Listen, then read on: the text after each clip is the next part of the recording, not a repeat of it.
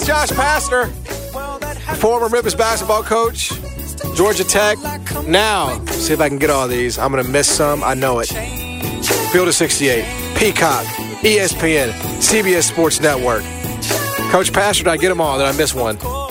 No, you've got them all. In fact, I'm calling the game tomorrow on ESPN, Oregon at Arizona. So big time at 1 p.m. Memphis time. So tune in if you want to watch Oregon Arizona play. I love Arizona. I love Caleb Love. But we'll get to that. So you'll be tuned in watching then. Yeah, no, I can't wait. I can't wait to hear you on the broadcast. I have Caleb Love. He's actually my starting point guard, shooting guard, small forward, power forward, and center on my first-team All-American team.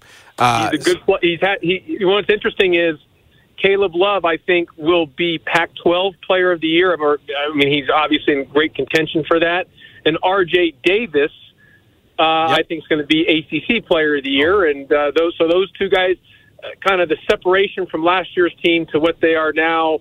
For both teams, for both individual players, has worked out for both guys. Both guys winning. Good to see. All right, listen, Memphis basketball is in a familiar position, Josh, as most likely. I mean, there is a scenario where they can win 5 out of their next 6 and lose in the AAC championship game, and maybe they get an at-large, but they're in a position where I think they would be prudent to operate as though they need to win every game the rest of the year. Really, I mean, it just comes down to the tournament, but as someone who's been in that position at Memphis, knowing that your only way through into the tournament was to win the conference tournament, take us back to that time and how, if at all, you changed the way you coach and the desperation of it all. Just what's Penny sort of feeling right now?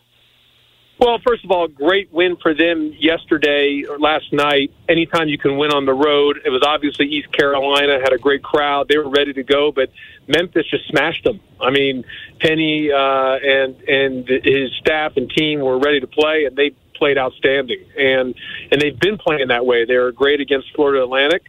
And I said this about a week and a half ago. I was in ESPN studio, and we were talking about the American Conference, and they says, give me a team that's going to be a sleeper team in the American that could win the league championship, the conference tournament championship. And I said, it's Memphis. Why are not enough people talking about Memphis? I said, first of all, at one point in this year, they were top 15 in the country. Look at the wins that they've had in the beginning part of the year. Yes, they went through a tough stretch. Yes, they had a couple-week spell where they just struggled. But you got to remember the talent that they have on that team, the amount of good players that they have on that team, the ability to get hot and score in bunches.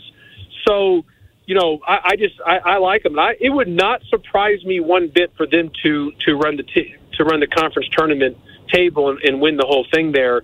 And and I remember, we were fortunate to win a couple of those 3 times the conference tournament championships. And when you go in there, it's a lot of it's just about getting hot, and you just kind of get on a roll, and you're just playing back to back to back in a sense, and you just start feeling it, and then the next thing you know, you're in the championship game, and you start playing well again, and then boom, you got yourself an automatic qualifier to the NCAA tournament. It's a real possibility for Memphis. I still think they're probably going to need to win the conference tournament to get in. I don't think if they win out and get to the championship, I still think that they'll be on the outside looking in, probably.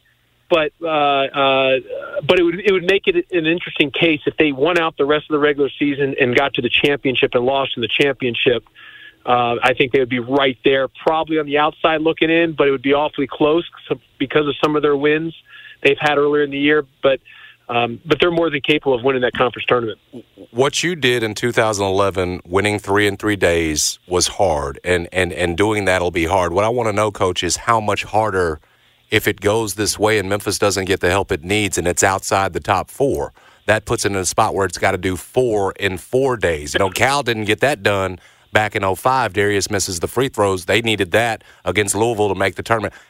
Just from a coaching standpoint, how much more difficult is 4 in 4 as opposed to 3 in 3? Well, 3 things with that, Jason. Number one is, yes, winning 3 games in a row is hard. Winning 4 in a row, winning 3 in a row in 3 straight days is hard. Winning 4 in a row in 4 straight days is really hard. 2 is, yes, even when Coach Calipari and the team, they had to win 4 and they missed, that was also in Memphis. Yep. You know, right. It was not at a neutral site, so they had a great advantage playing in their home court, right. kind of, you know, having the normalcy in that of understanding on that. And so they fell a little short. So that was almost maybe a little bit of an advantage for Memphis at that time. That's right. And then the third part, I would tell you, Jason, it makes a big difference getting that extra bye compared to not, and if they're not, whether they're a top 4 seed or not. And now you can look at it in a way. The first game that they play, maybe if they play a team that's already played a game, you can say, well, they've had momentum, they've gotten momentum to move forward. But I do think Penny's group is deep enough where they're not playing 6 guys. You know, he's not only playing 6 guys. I think he's got more depth to be able to survive four games in 4 days. But you know, those games also, Jason, you know this, they're quick because you've covered it. They're so quick turnarounds. You could be playing at 4:00, yep. and then the next game's at 2. And so the turnaround's quick. And then what happens is if you're not you to do 4 games in 4 days to win, you need one guy in your team to go off, to like have one of those just special weak performances, sort of like what happened with UConn in the Big East tournament years ago. If yep. you remember when it was Kemba Walker, he just kind of went off, and that you've got to have a guy do that to kind of get you through the rough patches, to lead your team to that championship. And to win it, you've got to have someone just literally like David Jones needs to be, he needs to go like, he would need to have about 27, 28, 3 of the 4 games where he just carries Memphis on his shoulders in a sense to get him over that hump. Which look, he can do that. Capable. You got the right guy. That's the one. Adding Naquan Tomlin, it also feels like, Josh, I mean, he's been different. I don't know how much of the last few you've been able to see, but the record is now when Naquan Tomlin plays 30-plus minutes, Memphis is 4-1. Is there a level with him that if you're getting this kind of production that this team might be a little different? Yeah, well, I watched the game last night. I saw them play Sunday versus Florida Atlantic, so I've got a good feel on Memphis, and I think Tomlin's a really good player. I think he's playing these last stretch of games to what I think everyone in Memphis, probably Penny, the coaching staff, thought he would be, and he's playing a lot. I would also tell you that one of the things for Memphis is I think the key word for them is just consistency, and the more they can stay consistent at the level that we all know that they can play at. You both know it. Look, I'm well aware of it. They've got really good players, and it's been evident on what they did earlier in the season. I mean, guys, that's why I said in the ESPN studio, there was a time when we were discussing about Memphis being one of the oldest teams in the country. Yep. But secondly, we were discussing, we were all talking about it, that they were a real legit team that could make a run into Glendale, Arizona at the Final Four. I mean, it wasn't like this was 8 months ago. You're talking this was in a part of December. And so they're not that far off. They just got to get their swagger back. And I'm telling you, the win against Florida Atlantic and I thought last night was dominating fashion. And so I wouldn't bet. I'm not a bettor, but if I was betting, I would not bet against Memphis running the table all the way through to the conference tournament and winning the whole thing. And look, and I'm going to tell you a turning point of the season. I was in studio for this as well too. It's when it's playing Wichita State when it looked like the sky was falling, and they were about to lose that game, as you guys know. And David Jones saved them, literally saved them. And it went from and it for whatever reason that win has propelled them. Yeah, they haven't been perfect every game since, but that win has propelled them to where they can get their swagger back and their momentum, and that's what I'm talking about. Where David Jones literally just has to carry you and get you over that hump, and he's capable of doing that. And that's what he did in that Wichita State game when literally it looked like the sky was going to crumble in Memphis, Tennessee, as you both know. At that course of that, in that Saturday afternoon Wichita State-Memphis game. What do you remember, Coach, most about that UTEP win, 67-66. Remember Joe and Chris going off at the end. What do you remember most about that win that put you into the tournament? The hug I gave Jeff Calkins. I literally. We talked about it this morning. Yep. I literally bear hugged him. I squeezed him. I didn't know if I eliminated his airways because I hugged him so hard. So you did. You did. Yeah. So I was concerned about that looking back on it. But no, that was look. What was remembering about that, Jason? 2 weeks earlier, and you know this, Jason. Had lost out there. We didn't lose. We got destroyed. 47. I'm looking at it. 74-47. I forgot how bad it was. That bad. Exactly, the anagram. You got the anagram score. And exactly 2 weeks to the day, you beat them. Later, we end up winning. And I'm telling you, that loss allowed us to win that game. I think UTEP just took us for granted. They didn't take us seriously in that game. They thought they were just going to steamroll us, and we just beat them.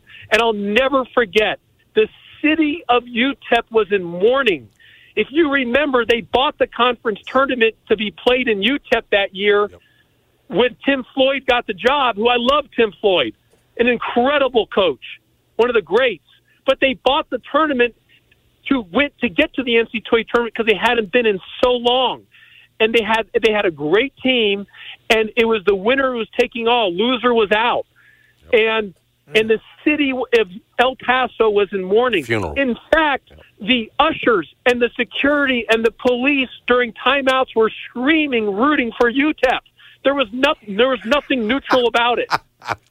And for us to win the game, and the great thing, the game was at 11 a.m. It was 10 a.m. Tucson time. We got to the hotel at 1 o'clock. Our flight that night wasn't until like 10 p.m. The 9 hours that we had to sit in the embassy suites was the greatest 9 hours of my life, sitting in embassy suites, watching the games, knowing what we did, and knowing the city of El Paso was in complete mourning because of the loss that Memphis gave them that day. Because we went to the tournament and they didn't. It was an incredible Saturday morning, afternoon, and evening. There was nothing like it. No, it was. I'll never forget that moment. Josh, you're the best, man. Stuff. Appreciate you carving out some time for us, brother. Thank you. See you guys tomorrow on TV. I'll see you on ESPN. Yep, you got it. We'll be watching. Josh Pastner, Arizona, Oregon. That's a rematch from earlier in the year. This one, though, in Tucson. So, and I remember that one because I was on Arizona in that game against Oregon, which they destroyed them in. I like that Arizona team, man. There's still some plus 950 out there on them. Really? Yeah, I mean, I just think Caleb Love's going to recreate some of that magic from a couple of years ago. And I'm not saying they in the end, it's just about being there. And I think they're going to have a chance. There's no question about it. Hey, before we get out of here, I got to tell you about Shoot 360 right here in the Memphis area. And if you want to really get better at the game of basketball, if somebody in your house, your son, your daughter, whatever the case may be, get them a membership out to Shoot 360. You're going to notice the difference in the shot, in the passing, in the dribbling. It's all there. It's technology. It's like stepping into 2K. They're going to love it. They're never going to want to leave. You're going to get your money's worth. It's right here in Memphis, in the Memphis area, 85 Market Center Drive in Cairo. They've got the weight training development coaches, too, to improve that part of your game as well, that athleticism. As Eric Hasseltine was pointing out to me, his son, he's improved his vertical out at Shoot 360.